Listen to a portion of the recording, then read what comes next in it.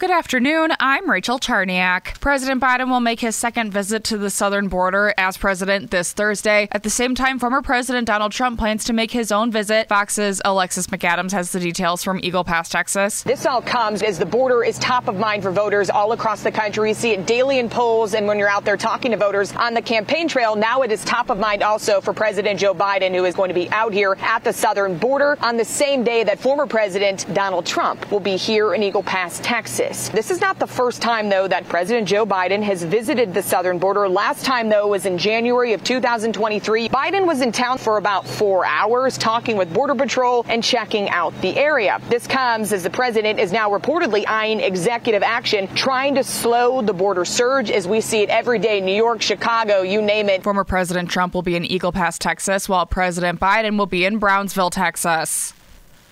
Donald Trump is appealing the verdict in his New York civil fraud case. Trump's legal team filed a notice of appeal of the judgment finding him liable for fraudulently inflating his net worth on financial statements. The judge in the case recently ordered Trump to pay more than $450 million in fines and barred the former president for 3 years from running a business in New York.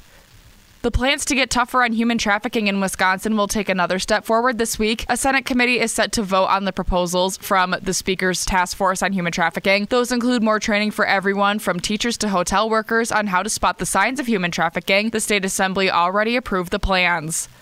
The search for the missing 3-year-old Elijah Vu continued in Manitowoc County on Sunday. Vu hasn't been seen since Tuesday in Two Rivers. Some of the searching has been in the city of Manitowoc. Jessica Guth traveled from Sturgeon Bay to help volunteers search for Elijah. I would rather try to help find than not have answers. That's scarier, I think. In an update to social media on Sunday, Two Rivers Police said that it was continuing to search city rivers. 2 people of interest, including Elijah's mother, are due in court today.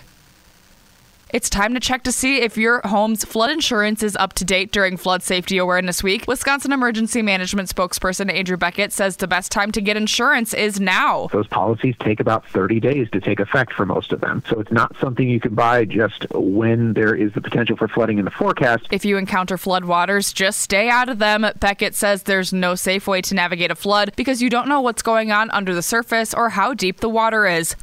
Now here's your Fox 11 weather update. It will be mostly sunny and windy this afternoon. Another very mild day, a high of 53, though lakeshore spots may get stuck in the 40s. For tonight, partly cloudy, a low of about 40 degrees, and Tuesday even warmer. Partly cloudy, and we'll see a high of 63. I'm Fox 11 meteorologist Phil DeCastro for 97.5, 1360 WTAQ. And I'm Rachel Charniak, WTAQ News, Talk Sports.